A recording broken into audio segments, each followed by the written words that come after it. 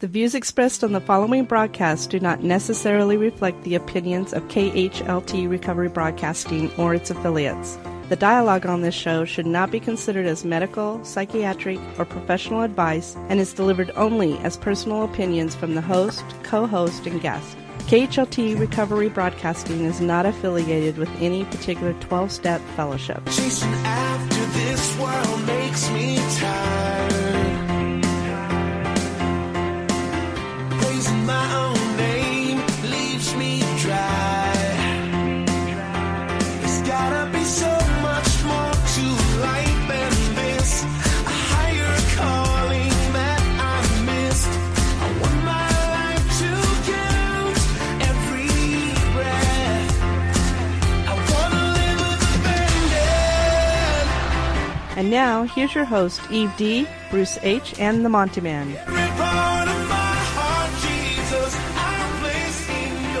Well, greetings, recovery family. How the heck are you guys today? Welcome to another fine episode of Open Forum here at Take12Radio.com on your internet dial. It is so good to have you with us. We broadcast this show on Wednesdays, but we tape it on Mondays.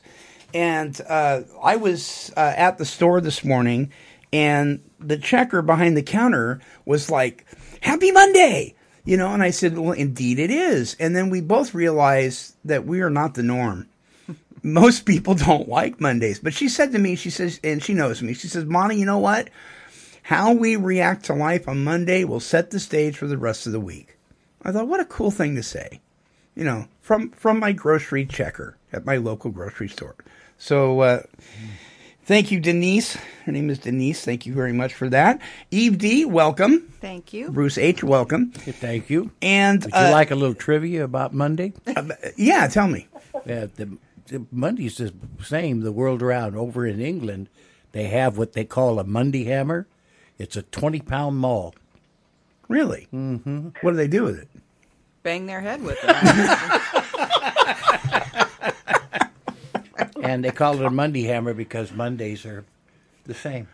Nobody likes them. Nobody likes them over there. Nobody likes to swing that big ball. Mm-hmm. Well, hey, listen, we have got a real treat for you listeners this week. It's a real treat for me. I have a friend that I've been friends with now for years and years, and we were college buddies. We did the college thing together. We partied together. We lost contact. And then here a few years ago, we were put in contact via Facebook. So you can say all the bad things you want to about Facebook, but one of the really cool things about it is it brings people back together. And Brent Cook is on the phone with us. He is coming to us from Longmont, Colorado.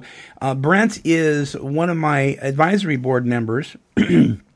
And actually, Brent was the first official advisory board member. Then Chris Schroeder, our chairman, was the second. Brent, welcome to the show, buddy. How you doing? Good. What's it like in Longmont, Colorado right now? Well, we had a little bit of rain. I'm sure you guys heard about that. We had some pretty bad flooding here a couple of weeks or about a month ago. Right. But people are getting back to normal. It's we weren't too impacted on this side of town, but a lot of people really got it. So our heart and prayers go out to those folks. A lot of people are still not even back in their houses. Oh, wow. Yeah, this was just like a mile away from you where cars were underwater and everything, right? Yeah, I think I sent you a couple of pictures, aerial pictures, and it looked like the whole place was flooded. We're kind of up on a little knoll, so we didn't get it, but wow, it's tough driving around. The mountain communities are really hit hard. Yeah. So. Yeah. Well, the reason I asked Brent on the show today is the topic this week is the 3 types of drinkers that the Big Book of Alcoholics Anonymous talks about. And Brent is, he comes to us, and one of the reasons I wanted him on our board was it's one thing to have everybody on your board when it comes to a recovery radio station, ministry, whatever, that are all recovered alcoholics or addicts, but it's another thing to have somebody who's a family member of. And we needed that perspective. And Brent, the interesting thing about Brent, listeners, is that Brent has two brothers. One I would I would refer to as an active addict. The other one is an alcoholic in recovery. His name is Tim, and he is currently in a ministry right now called City Team. And this is the first time in Tim's life he's ever stuck something like this out to this degree. Correct, Brent? Yeah, I think probably taking away his keys had something to do with it.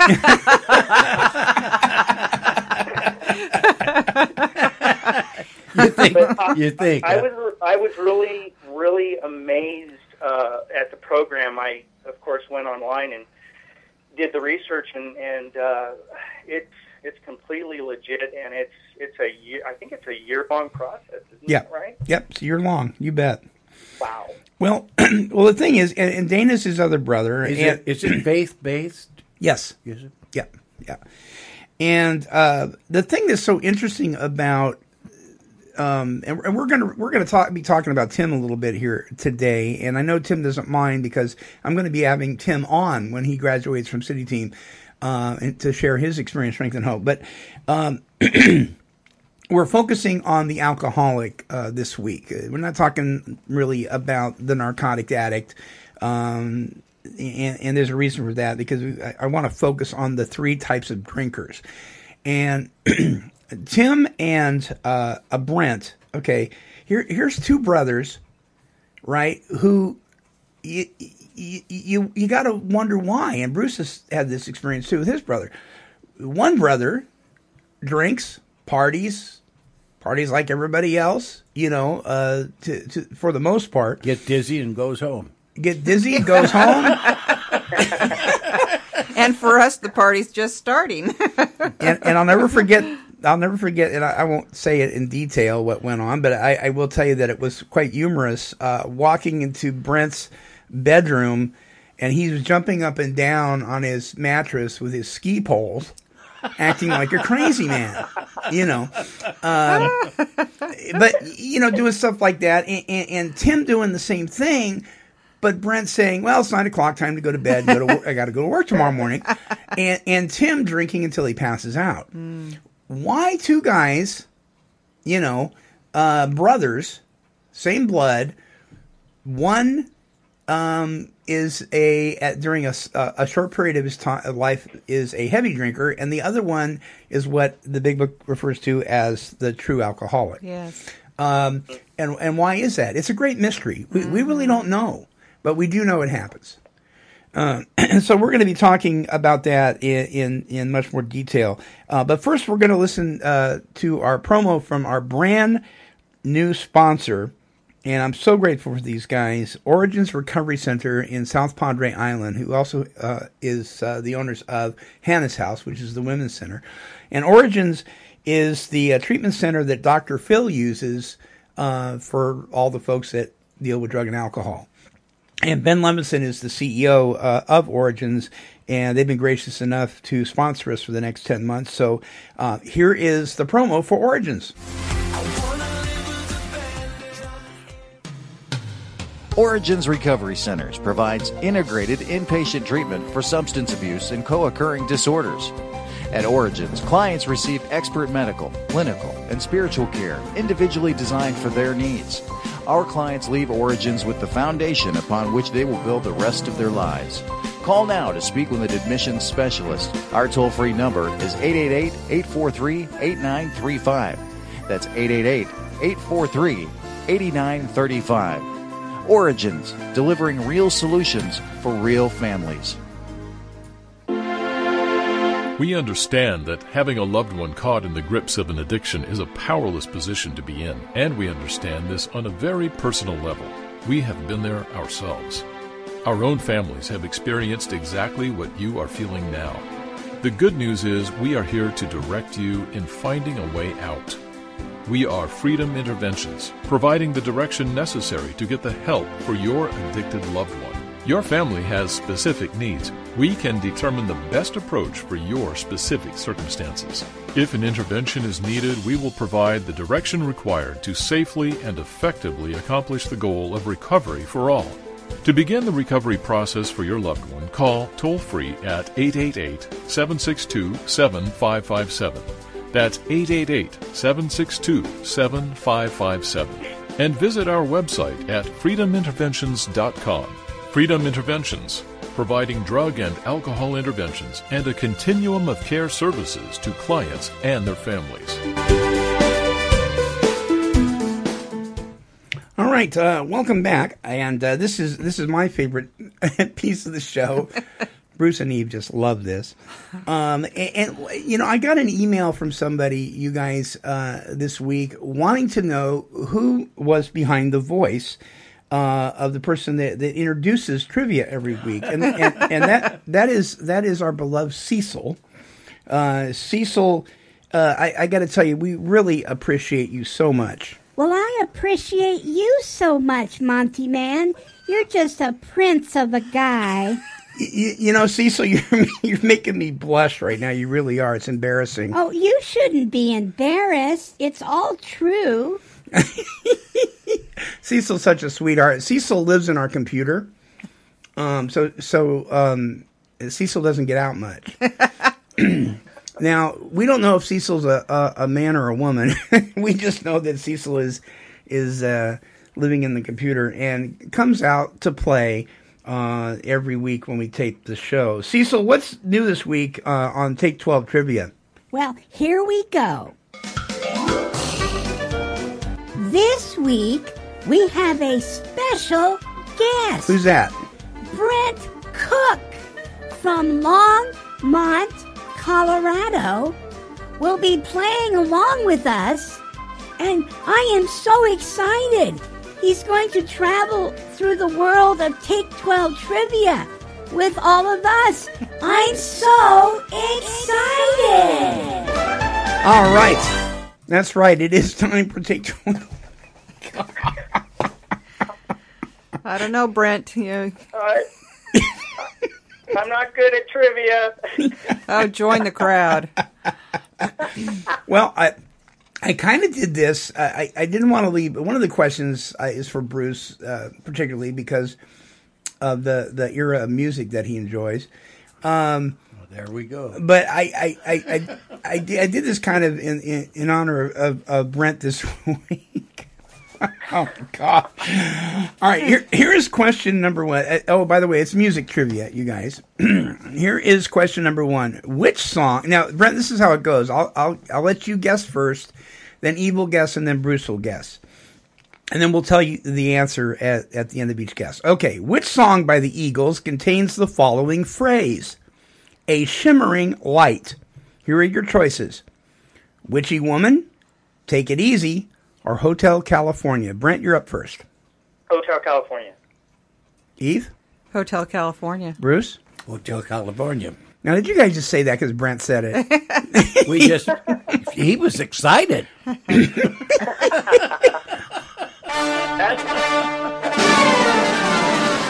Well, you all three are correct. And the verse is, on a dark desert highway, cool wind in my hair, warm smell of colitis rising up through the air. Up ahead in the distance, I saw a shimmering light. Mm-hmm. My head grew heavy and my sight grew dim. I had to stop for the night. And just out of curiosity. I like Witchy Woman. You like Witchy Woman? Yeah. Yeah. Do any of you know, this isn't one of the trivia questions, but do you know what colitis is? Is it a type of plant? Brent, do you know? Is it an herb? Maybe he's not a normie. Next week we'll be talking about marijuana. Bruce, what do you think? I have no clue. I don't know what it is. Well, yeah, you're kind of right. We thought for years back then, because that's what our focus was, that it was talking about pot, but it's not. According to Don Henley, the line warm smell of colitis refers to a desert flower with a warm, heady smell. Mm-hmm. Okay, here's question number 2. Buddy Holly's song, Peggy Sue, was named after, and here are your 3 choices: Holly's girlfriend, the group's drummer's girlfriend, or a convenience store called Peggy Sue's Corner. Brent, you go first. Okay, that just is way before my time, Monty. I'm going with C. The convenience store? Yep. Okay. Eve? Well, I don't know how far before my time it is, but I'm just going to guess the convenience store only because it sounds like a good answer. Right. The drummer's girlfriend. Bruce is correct. Holly wrote this song about Peggy Sue Garon, who was dating Holly's drummer with the Crickets, Jerry Allison. Holly was not involved with Peggy Sue, but liked the name for the song. Allison and Peggy Sue eventually got married, but divorced 11 years after. The song was originally going to be named Cindy Lou, but Holly changed the name as a favor to his friend, the I drummer. heard that story somewhere, and when he mentioned it, I couldn't remember who it was. But once he mentioned that, I said, "Oh, it's the drummer's girlfriend." Yes. So, Bruce, you were complaining you didn't get a bell last week, so we're going to give you a bell.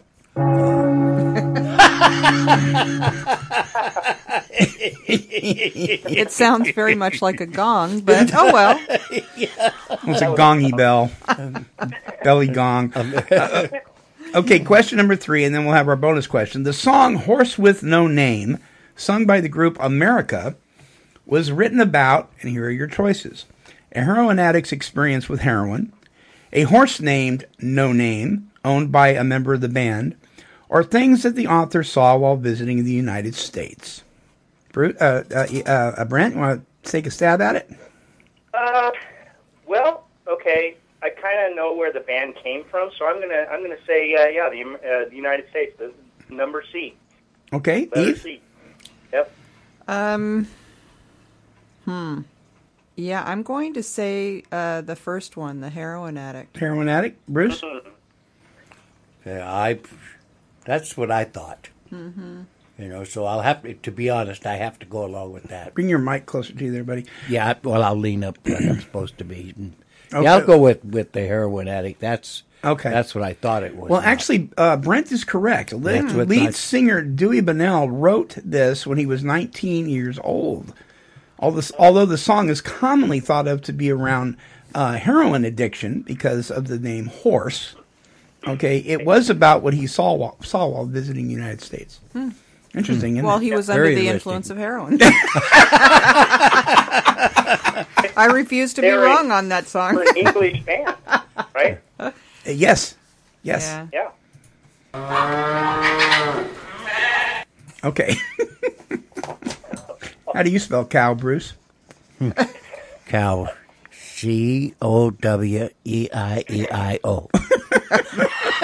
Wrong. Dag nagger.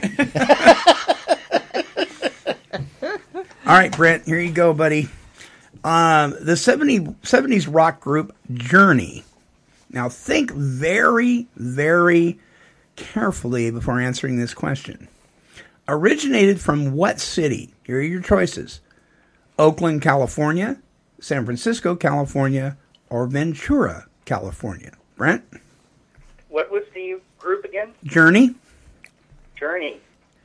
Well, I would have to say San Francisco. Okay, Eve? I would have to also because of the city by the bay. Ventura. Bruce says Ventura. Well, Eve and Brent are correct. Journey was formed in San Francisco in 1973 by former members of Santana, and I'm probably going to pronounce this incorrectly, Fromos Bandersnatch. Wow. Those are the two bands they came out of. Its strongly commercial success occurred between 1978 and 87. During that period, the band released a series of hit songs, including in 1981, Don't Stop Believin', which became the top-selling catalog track in iTunes history and still is today. Amazing, isn't it? And that is trivia for this week. Yay! Yay!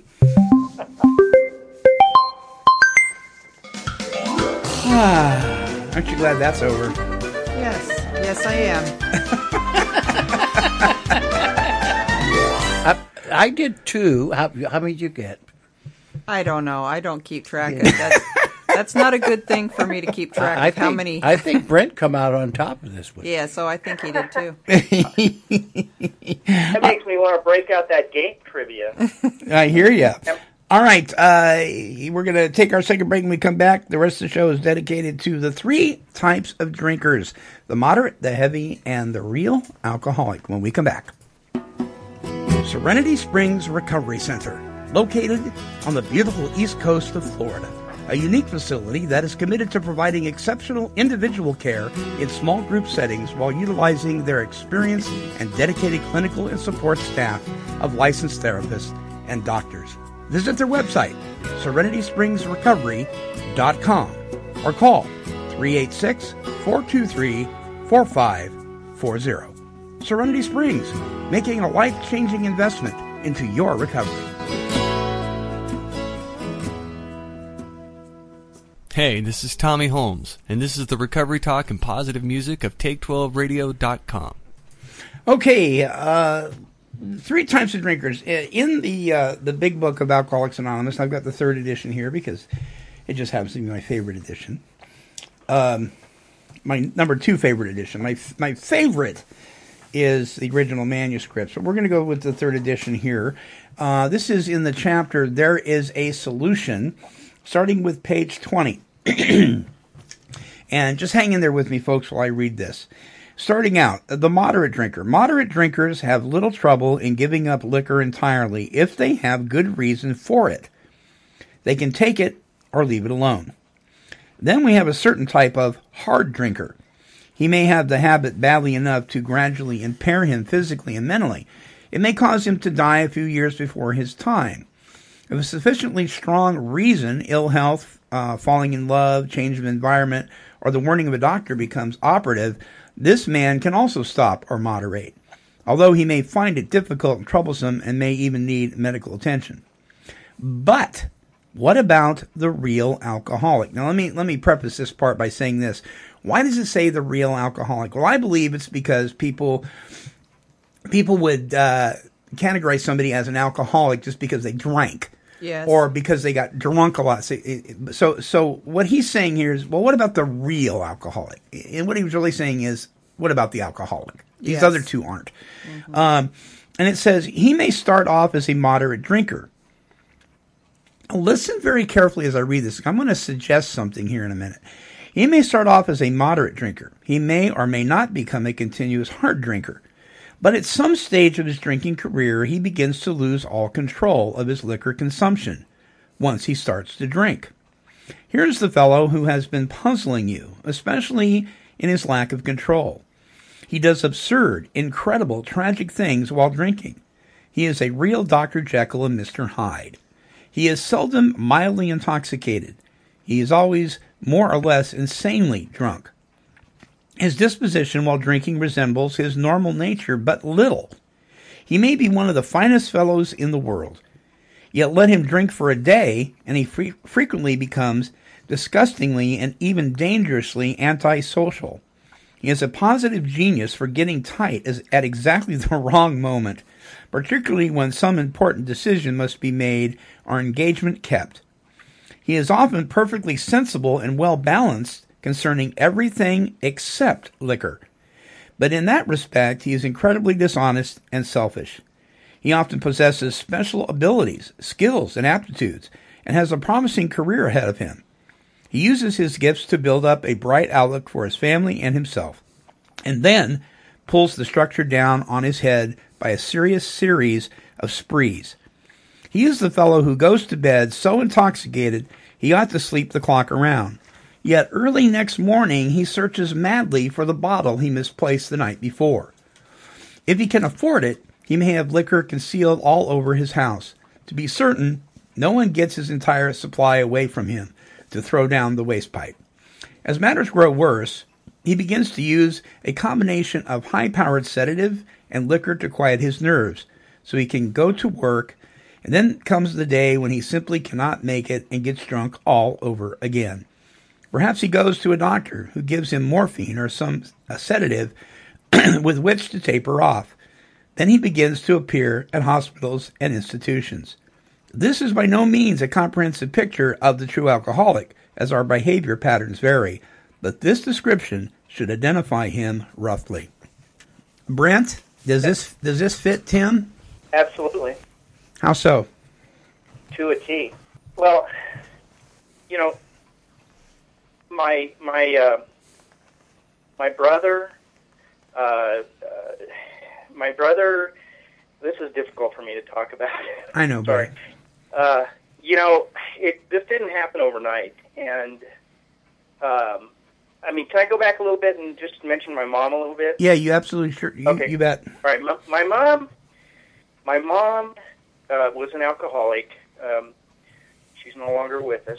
She was a homemaker and home all day, and my dad worked. And my mom had some traits that I didn't really recognize until I was older, in the sense that she couldn't cope well. She didn't handle stress well. She was extremely emotional at times, and the only thing I could think later was that she used alcohol to medicate and to relieve her stress. Well, you know, we used to joke that Tim, of all the kids, Tim was most like his mother. Tim had so many traits.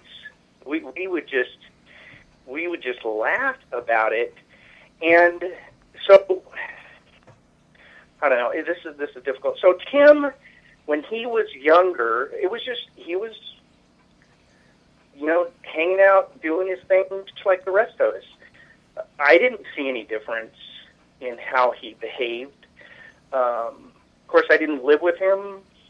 I didn't really room with Tim per se after high school. He was 4 years younger than me. He is 4 years younger than me. So we didn't have too many of the same friends, other than our my high school buddy and a couple other folks, and you, Monty. We did spend a lot of time together, but I didn't notice that Tim really had a problem until after he went into the service. He went into the Army. When was it? In the 70s, I think. Late 70s, yeah. Yeah, and I didn't see Tim. We wrote letters back and forth, but I didn't really see Tim for about 4 years. And after he came out of the service, and this was early 80s, I believe, that's when I really saw a change in Tim. And so I'm assuming that I guess on their time off over there in Hawaii, they spent a lot of time, drinking to pass the time on the weekends and that kind of thing. So starting in the 80s is when our family was feeling the impact of the alcoholism in Tim. And even though Tim wasn't living with us, he's our family. We got together on holidays. We got together, birthdays, weekend outings. The usual thing that families do. But it just, more and more got dysfunctional over time. And then in the 90s, it really got bad. So. Yeah. One of the things that you and I have talked about that Tim was that he is very talented. He is a hard worker. When he shows up for work, he's the best at what he does when he's doing it. Just like the description that we just talked about. Very talented. One of the most compassionate guys you'll ever meet. We had an experience. You mind me sharing the TGI Fridays experience? Oh, no, not at all. Okay, we were, the three of us were working a booth at a recovery concert in Los Gatos. And we hadn't seen each other in a long time, and so we kind of buzzed around the San Jose area and so forth. And we went out to dinner at TGI Fridays, and Tim went to visit the restroom. Yeah, but he stopped off at the bar. And I was so giddy about the fact that we were all together again that I didn't even realize it at the time. But Tim came back, and he wasn't gone much longer than what it would be to go to the bathroom. We're very good at sneaking around. And he came back, and he started getting mad at me. Yeah. And I'm like, what is up with him? Well, then he left again, and Brent said, he's been drinking. So, what was that something that Tim wanted to do? I don't think so. No. If Tim could step out of his body and see himself, he'd be saying, "What are you doing?" Mm-hmm. Yes. Yep. And this is something that you have learned, Brent, over a period of time, is that this isn't about questioning Tim's integrity or questioning Tim's love for you or his desire to do right or wrong. This is about the spiritual malady and the physical illness of alcoholism. Mm-hmm. What I want to, and thank you so much for sharing that. I know that was difficult for you. What I wanted to have all of us, all four of us, look at is something that maybe you guys were aware of this, but I wasn't really aware of this until I read this again last night. There is a school of thought amongst your more prominent 12-step fellowships and the program, the literature, or the interpretation of the literature, I should say, that says that alcoholics, you can't turn somebody into an alcoholic. They already are genetically. And I have bought that for a long time. And then I read this again, and there is something that it's saying that I think we miss. And that is, it suggests that you cannot have the genetic makeup and you can develop alcoholism through abuse. That's 1 in 5, Monty. 1 in 5. 1 in 5 people that are hard drinkers will cross over the line. And they believe that that's an additional genetic marker that's not the one that you're born with. Right. But it's another one that that just makes you predisposed to it. And they don't really understand it yet. Whereas Brent would not necessarily, he could, I guess, but he might not ever cross the line, even if he drinks like crazy every New Year's Eve. It's like Russian roulette with that type. Right. Yeah. Because it says in here, he may start off as a moderate drinker. In other words, it's saying he may start off not alcoholic. Mm-hmm. So we know now that this thing can be purely genetic, or it can be developed through abuse. That genetic thing that's laying in wait, may not be triggered for years. Mm-hmm. That's right. But it's there. And so even for somebody like Brent, okay, and I'm not saying this to Brent per se, but I'm saying it to people who are relatives of alcoholics, who are drinking moderately. Be careful, because you may have a genetic disposition that just hasn't been triggered yet, correct? Right. Correct. Yes, that makes sense. So that concerns me about the brothers and sisters that don't behave the way the Big Book talks about. Maybe someday they might. Mm-hmm. So it would be, it's kind of, like you said, playing Russian roulette. Because Tim didn't start out, I mean, the first time he took a drink, he wasn't acting the way he did later, right? No, it really progressed over time. It like I said, I knew Tim drank. I mean, we kind of all did. You know, we were in college, we partied a lot, but nothing really seemed to be out of whack. Like I said, until later, you know, after the service, I could kind of tell this isn't right. You know, what's going on. Mm-hmm. One of the things that makes it both puzzling is because there is this progression that takes place. Mm-hmm. And it was the same way with me. You know, at first I could kind of control this thing, and nobody knew, and I became very good at my job because I needed that, because I knew that there was a problem. Mm-hmm. So I was kind of like Tim, that I was excellent at what I'd done. Mm-hmm. You see, and so people would say, they just bypass it. Then it got worse, and then it got worse. Then I was missing work because of it, and those type of things. Mm-hmm.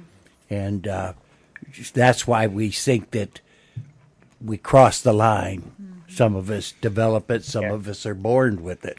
Mm-hmm. But we have it, and that's why we have to examine ourselves and see if we're one of the ones that does. Mm-hmm. And we have to admit it. And nobody wants to admit that hopelessness, that inability to knock it off. We think we can knock it off, but we can't. Yeah. Mm-hmm. Because our neighbor or our brother, for good reason, said, "Time to grow up." Mm-hmm. Mm-hmm. And I like what you said about the spiritual disease. The root cause of this thing, even though we're going to talk about an allergy, I think at some point, is this selfish and self-centeredness. Yes. Yeah, you bet. Which is actually, and we can say that openly and freely on Open Forum, because we are very Christ-centered on this show. It actually goes all the way back to the garden, to the fall. Oh, yeah. It is a sin issue. Now, it may not be a sin issue in the sense of deliberate, I'm going to go out and I don't care what you think and, all that kind of... But as far as inherent sin from the garden, it is a sin issue. Mm-hmm. All illness is. All sickness is. Because there was a time when that, until the rebellion in the garden, there was a time when none of that existed. Eve, what about you? Did you develop this thing? Did it snap later, or was it something that happened to you right away? Well, you know what? I don't know. And the reason I don't know is because my mom drank and used drugs when she was pregnant with me.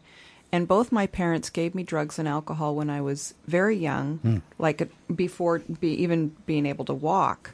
They gave me drugs and alcohol and would joke about, that I would pass out or fall down when I did start walking because of the alcohol. They did that because they were partying. And so the very first time I was offered drugs, I was 12 years old. And here's what happened to me. This is now my peers, because as soon as I was controllable, as in, stay in your room and don't interfere with the party, right. I imagined I was about 4 or 5 at that point. So, there was no need to do that. Although I do remember every time I was sick, my mom would give me scads of medicine. I mean, a lot of medicine. And her motto was, if there's a pill for it, why not take it? As in modern medicine has given us these gifts, why not use them? But the first time I was, with friends who were druggies, because here I was 12 and most of my friends were like 15 and 16, they offered me drugs and I took several of them. They said that I would need to take several of them. And within, I just sat there waiting for something to happen. And I said, I'm not feeling it. I want more. And that's 12 years old. And then by the time I was 14 in high school, I was my dad was buying White Lightning from a friend at work. And I was putting that in my thermos and mixing it with grapefruit juice and drinking and getting drunk at lunch in my freshman year. So, and I dreamt, my whole life was drugs and alcohol. It was like, that's all I cared about. And when I couldn't get it, I was severely depressed. So whether I crossed that line as a toddler or if I was born with the genetic, I've got lots of family members who have died from the disease on both sides of the family. So the genetic predisposition is more likely for me that I had that gene regardless. And my brother is the same way. My brother, from the very first time he drank or used drugs, he was off and running. And he was not quite as young as I was, but pretty close to it. And he's dying from alcoholism. I think there's maybe a lot of similarities in the level of destruction that he has with alcohol in particular, and he also escalated after he got out of the service. And it sounds like maybe my brother and your brother are about the same age. He's 4 years younger than I am, and he's was told 10 years ago that if he didn't stop drinking, he would die. His liver's distended, and he's still drinking. We don't know how he's doing it, but he can drink, 40 cans of beer at a sitting. And of course he won't remember it, but and then he sleeps for like 2 or 3 days because he's so intoxicated and toxic from that amount of alcohol, but he manages to do it. So yeah, that's my story. I don't really know, except that I know for sure that the way to differentiate those two, that no consequences were ever enough to get me to stop. I in my situation, you guys, it I didn't know it then, but I do know it now. Mm-hmm. It happened immediately. I poured myself a glass of Christian Brothers brandy the size of a very large party mug when I was in junior high school. And we talk about alcoholic thinking, which is really just self-centered, self-seeking thinking. Mm-hmm. Everybody has it. But I was immediately, my instinct was to fill up the largest glass I could find. I had never touched it before. I had never even seen anybody drunk, except the only thing I had seen was that a little bit of brandy helped my dad calm down after a day of local politics. And it helped him to stress out. He never finished a glass. And I was a little fat kid getting picked on all the time in school. And I thought, well, hey, that works for Dad. More is better at the age of, junior high school kid, middle school kid. I knew instinctively that I should have more. So I poured this huge glass and I chugged it. I'd never seen anybody chug before. Oh, yeah. How did I know to do that? I did that and I immediately poured a second one. And so that phenomenon of craving was immediate for me. And then from then on, it was off to the races. I was sneaking booze in school, the whole 9 yards. And then when Bible college came along, it's spiritual to have some wine with dinner, isn't it? I had a roommate who was a self-proclaimed wine connoisseur who kept my drinking alive. Thank you very much, Adolf. Adolf, you should have known right there. I know. Who, by the way, passed away from a heart disease. So for me, I was able to track that later and see how it was immediate. Let's talk about what Bruce brought up about the obsession of the mind and the allergy of the body. Bruce, you want to launch us on that? Yeah, I think that we can see the allergy of the body when we drink, and it's not enough. It's not the amount that we drink; it's what happens, and we want more. So some of us take a lot, some of us don't. Right. We want more. One's not enough. We get dizzy and we want to drink some more. People get a little woozy and they can't sit in their chairs right, and they're ready to go home. They don't want anything to do with it. Mm-hmm. Well, that's that allergy. That's that phenomenon of craving that develops, and it's a manifestation of an allergy. Which never, ever happens in the normal temperate drinker, right? Right. And it's a physiological response. Mm-hmm. Mm-hmm. Yeah. Now the killer. When we're sober, why do we do this? Yeah, because we're not under the influence. Yeah. Well, that's and we don't have the phenomenon of craving then. You have no craving because there's no liquor in your body. It's like strawberries. You have, no hives. I haven't ate the strawberry. So Tim's sitting with us at dinner. He hasn't drank yet. Yeah. So why did he go drink? So I eat the, Yes. So I don't eat strawberries because I know I'll break out in hives. But I'll drink knowing that I'm going to go on these runs. So why? Why do I do that? Because I can't stop with reason. See, there's an obsession, and an obsession doesn't conform to reason. This is sober. Okay? Yeah. And that's that crazy little thing that tells me that I'll be able to drink and that won't happen. See, and what Brent was talking about was so amazing is that, see, when we was reading that, is that the moderate drinker, with reason, they can stop. No obsession. And then the heavy drinker, if the warning of a doctor becomes operative or those type of things, and they can use their mental processes, they can stop and moderate.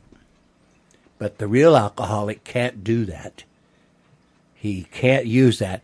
An obsession does not conform to reason.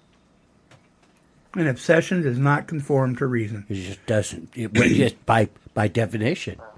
See? Right. So here's a person that is trying to use their thinking, where the obsession is, to control it, and that's using the problem to solve the problem. Yes. See? And he's just baffled.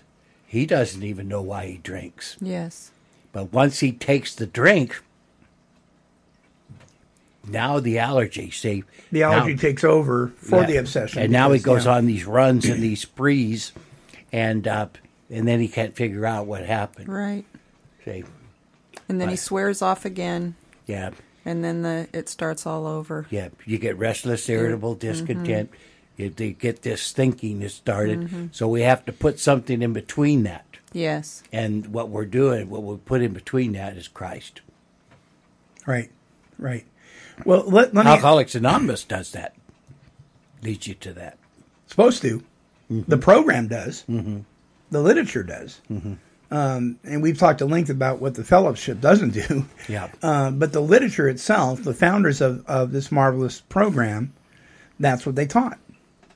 That's what was taught at Calvary Rescue Mission. That was what Reverend Sam Shoemaker was trying to tell people. That's what Ebby Thatcher was trying to explain to Bill Wilson. But the thing I think that's amazing, and that I'd like to see the people that we have Brent with us today, and Brent could use reason, and he stopped, and he went and worked, where his brother seemed to be able to. He's got a job and he could do his job, but he couldn't stop. Then he went into the service, and boy, we know about the service. That's just a place for get good and drunk if you'd like. So he's like there. My family's the same way. I have seven sisters and 4 brothers. Wow. And that's enough to make you drink right there, right? Here I am, and they're wondering why I'm not acting like them. Yes. But see, maybe they don't have this. See, and I don't think it was genetically given to me. I think that I crossed the line somewhere. See, I believe that. Yeah. So Tim said something in an email to me before he went into City Team, several months before that just broke my heart. And I'm mentioning this, Brent, because Bruce had said we have to put something in between us and the drink. Because, see, our insanity happens when we're stone cold sober. That idea that the book talks about is in every true alcoholic that one day we can drink like a gentleman. And at this time it'll be different. Yeah, the insanity is not the crazy things we do when we drink. No. The insanity is thinking we can drink and those things won't happen. That's the insanity. Right. That's crazy. Right. And because people can have those crazy things happen as a result of their drinking and not be alcoholic. Right. You can get a DUI and not be an alcoholic. Sure. You can lose your family and not be an alcoholic. You can break things and not be an alcoholic. You can get in the hospital with cirrhosis of the liver and not be an alcoholic. Yeah. So I imagine Brent's gotten some trouble. Brent, have you ever gotten in trouble behind alcohol? Only with you, Monty. Good answer, Brent. Yeah. The only thing I can think of is we brought a 4-piece band into our 1,000 square foot apartment on the 3rd floor for a party. Yeah, you did silly things. Showed up. And the police showed up, and then Brent threw a watermelon over the what was it, 4 stories up? This kid was harassing us verbally. Teenager was saying stuff, and he was down in the bottom where the ice plant was, and Brent threw a watermelon at him, and it hit him in the chest. It was see that. I didn't mean to hit him. But you see that what we're talking about here is he threw a watermelon. He could have gotten a lot of trouble, and he's participating, but he knocks it off. Yes. He sees, and even if I think he would have got stopped or they would have caught him for throwing this watermelon, that would have come to his mind with sufficient enough force to say, you know what, I got a problem. Yeah. Yeah. You see, and yet here his brother goes, and here I go, and here you go. Mm-hmm. So why is that? Well, I believe that there's a reaction in the body that it's different. It's different. So you had said we have to put something in between us and and the first drink, and that is God. That is Christ. Now, here's a guy in Tim who has a relationship with the Lord, had turned his will and his life over to Christ years ago, and he says to me, he says, Monty, I can't even muster up enough strength to ask help of my precious Jesus. And it broke my heart to hear that. Here's a guy who has Christ in his life. So why did he still drink? I can relate to that. That's my story. I think it's because maybe the drink was too powerful at the time, but I think a lot of it too is having somebody come alongside of you and to help you and walk with you and disciple you and to help you grow in this Christ-likeness. Mm-hmm. There's a lot of people that come to faith, and I think the church has failed in the respect of coming alongside of one another and feeding that new man, the new birth that's taken place. And that's what has to happen for that can say no to the flesh. Mm-hmm. You see what I mean? Brent, you want to respond to that? Well, Bruce, I mean, you're basically talking about discipleship. Yes. Yes, I am. And I agree with you. I think that the church has been kind of silent on, a disease that impacts millions of people. And it's unfortunate because that would be probably the first place that you would seek help when you're ailing spiritually. I couldn't agree more. Mm-hmm. Yeah, and so this... But anybody that becomes new birth, you have to feed the new man. Right. You have to take them. You have to disciple them. They should have a new desire to seek the Lord, and they'll read the Word. And the Spirit will all. Yeah. But you have to have those things, and if they don't take place, then we have this real tendency, even if we've been discipled, to wander. Mm-hmm. To wander. And this is the thing. Isn't it amazing? There's a thing called the parity bill. And this is on a worldly aspect, but they got it right. The parity bill says that it is illegal for an insurance company to treat somebody who has cancer, who has been in remission, that relapses, that the cancer comes back, versus the alcoholic who has been sober, who relapses. It's illegal to treat the alcoholic any differently than the person with cancer. That's the parity bill. Now, your more conservative states ignore that. And I am a conservative. Sorry, you guys, but you're wrong.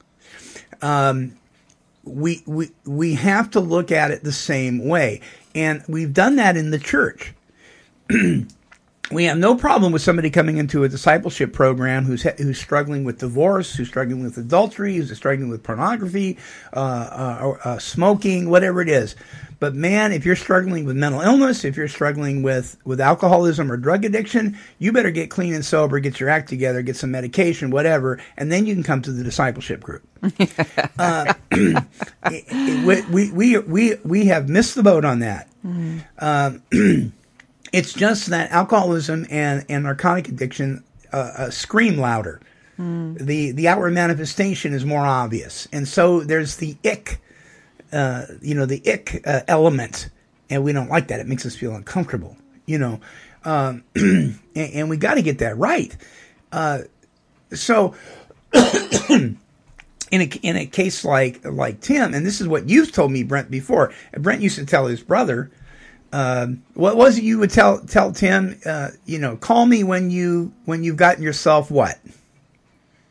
A sponsor, wasn't it? When you can think. I don't know. What did I say? You told him one time. Okay, Tim. I'll tell you what. You call me when you've gotten yourself a sponsor. Yes. Yeah. In other words, Tim's problem was exactly what Bruce is talking about. He would never place himself under any kind of spiritual authority to be discipled. He wouldn't do it. And he wouldn't go to AA meetings because it was so abrasive to him with all the foul language and all the church bashing and all that. Well, what born-again Christian wants to be in that environment? So he wouldn't do that. We would say, well, how's that working for you then, Tim? At least you're getting some structure. You need to. And finally, what do you think it was that finally something happened where he was actually able to put himself under some accountability? I mean, Tim would never do that. What happened? Well, no, he did. He's been in rehab. I think this is probably his maybe fourth time. Mm-hmm. Right. Over a couple of decades, but I think he realizes he's running out of time, and when you are clean or when you're sober and you're just trying to reason with yourself, and you're getting up there in some years, you realize I've got to do something. I've just got to do it, and I don't know what the trigger was for Tim to say, I'm going there, but he did it. Did he mention to you, Monty, what made him just go up to Oakland? No. What the thing that made me start and that put myself under some accountability is when I realized the hopelessness of the state I was in. Yes. When you actually realize how serious this was. Then I seen my need for a savior. Yeah. You see, I don't care who you are, whether you're an alcoholic or I think he might have a better chance, or a sex addict or somebody like that, when he knows he can't quit and he knows he needs a savior. Yes. Is this the first time he has been put himself under the direction of a faith-based treatment? Yes. Yeah. Yeah. And that's going to be the difference. I researched a couple of places for him. His last attempt was down in L.A., and I don't think he lasted a month. And he said to me, Brent, I can't be around these people. They are, they're court ordered, and he didn't relate to the people that were around him at all. And of course, there was no spiritual element. And he got in his car one day and just left. Right. Yeah, sometimes it's harder for those that have had a faith and lost it to return to it, Yeah. Yeah, it talks about that in the book, too, in the big book. I think it is harder for them. For people that have had a faith in God and then lost it. Eve would know this, that, to come to a resolution of some sort. Well, how did it happen with you, Eve? Well, you mean to come into a secular program that's not really secular, but the meetings are? Yeah. You mean, how did I resolve that? Yeah, Tim had a problem with that. He couldn't do that. I did, too. I came in and I saw the word God up there, but it wasn't quite religious enough for my thinking at the time, and so I balked. I thought, none of you people are ever going to talk to me about God, and it wasn't until after my third treatment and a failed suicide attempt that a brand new Christian who had been in recovery for many, many years came alongside me. And when I told her, and we were going to go through the big book, and I said, now this chapter here, we agnostics, we don't need to read that because I'm not one, and I'm a born again Christian like you, and I'm all good with that God stuff. And she said, well, how's that working for you? Here I was still dry heaving from a failed suicide attempt and getting out of my third treatment, and a Christian at that time for about 20 years, and she's asking me, how is that working for me? And what was lacking was relationship. I had a Savior. I had a God that I acknowledged as God, but I didn't have a personal relationship where I had turned my will and my life over with an attempt to do that at 100% level every day. There were times when I was better at that than other times, depending on how much time I was spending in the Word or in prayer. But it was nothing that I could ever maintain. Yeah. I think it's because nobody come alongside of you to help you when you was a believer, and there was no fruit.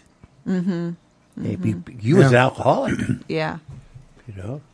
And we're known by our fruit and by our love for the brother. Yes. And that wasn't apparent. Well, we are out of Yet time. We're believers. We are out of time, guys. But before we bring on board this week's song, Brent, any closing thoughts from you, buddy? From kind of coming from a perspective of a family member, I just, I didn't realize, Monty, until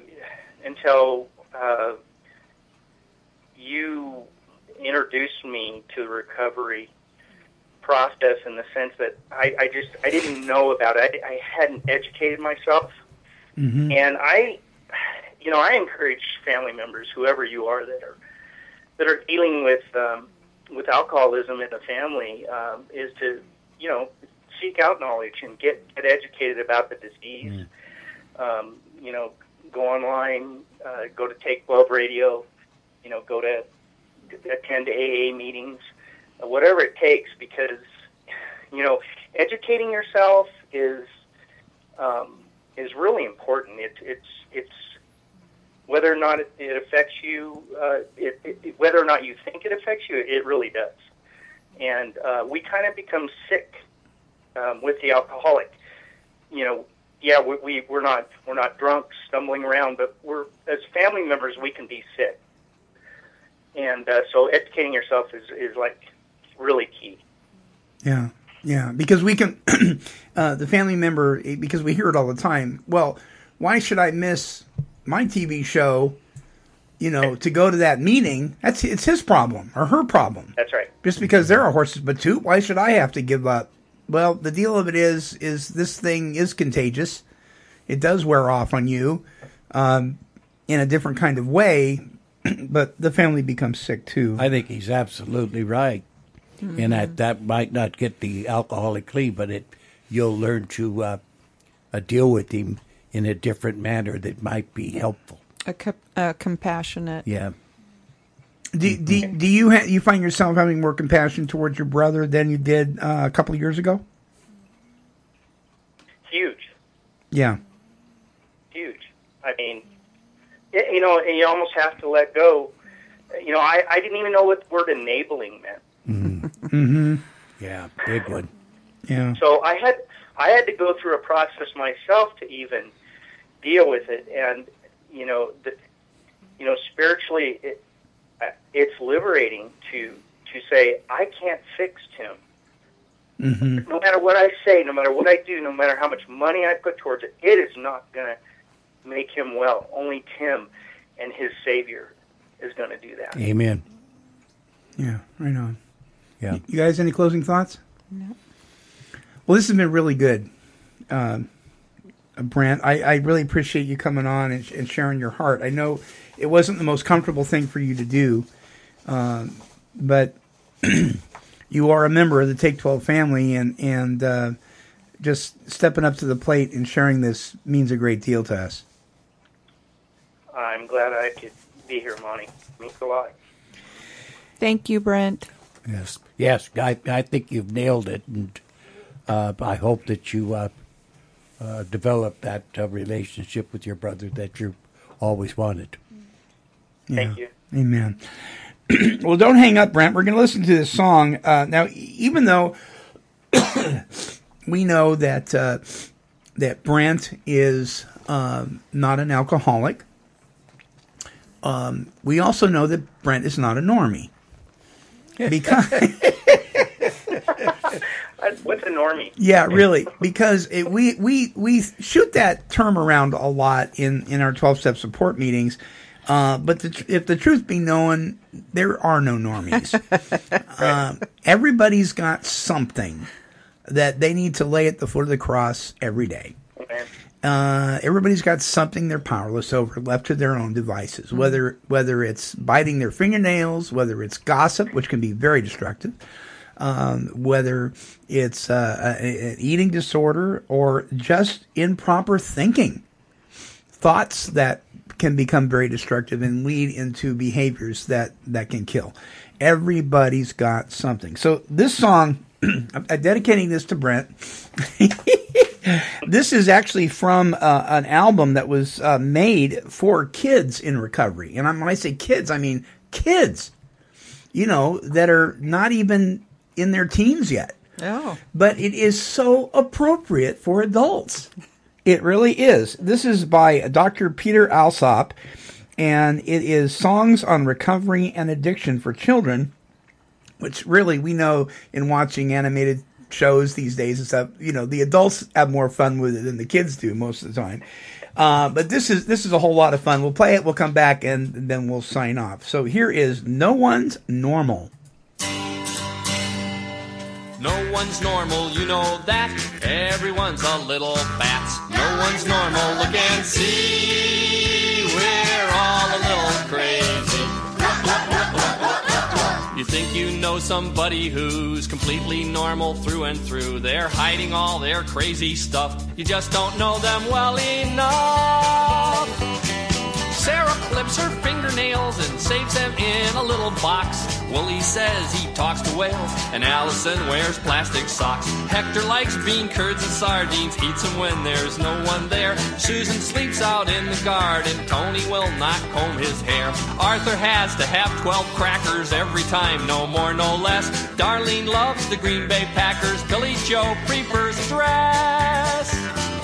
Charlene thinks her knees look ugly. Wendell's nose is always sore. Dino's pants fit him too snugly. Mike eats popcorn off the floor. No one's normal, you know that. Everyone's a little bat. No one's normal, look and see. We're all a little crazy. You know you're special down inside, but there's some things you've learned to hide from all the other people who are hiding special things from you. Megan burps from ginger ale, and Willow likes to suck on soap. Franklin is a tattletale, and Rachel knows your horoscope. Jackie breathes with her mouth open. Sam's allergic to clean clothes. Donna wants to be the Pope. Sanford always picks his nose. Walter sweats when he drinks water. Mary Jo blinks all the time. Ann will hug you for a quarter. Matt will kiss you for a dime. Tanya's leg will not relax, and Heather has no little toe. Howard's ears are full of wax, and Andy ate some yellow snow. Angela acts rich and snooty. Phyllis is the teacher's pet. Boris always does his duty. Greta screams when she gets wet. Barry built some giant speakers, and now he doesn't hear too well. Olive sleeps in her old sneakers. She claims that her feet don't smell. No one's normal, you know that. Everyone's a little bat. No one's normal, look and see. We're all a little crazy. I love the special ways we are, so strange and different, so bizarre. I'm glad there's no one else like me, 'cause one's enough, don't you agree? Come on, no one's normal, you know that. Everyone's a little bat. No one's normal, look and see. We're all a little crazy. My special thanks to Brent Cook, member of our advisory board, ED, also a member, Bruce H., and all of you who tuned in this week. We are wishing God's perfect serenity for you. Bye-bye. This has been a broadcast of KHLT Recovery Broadcasting.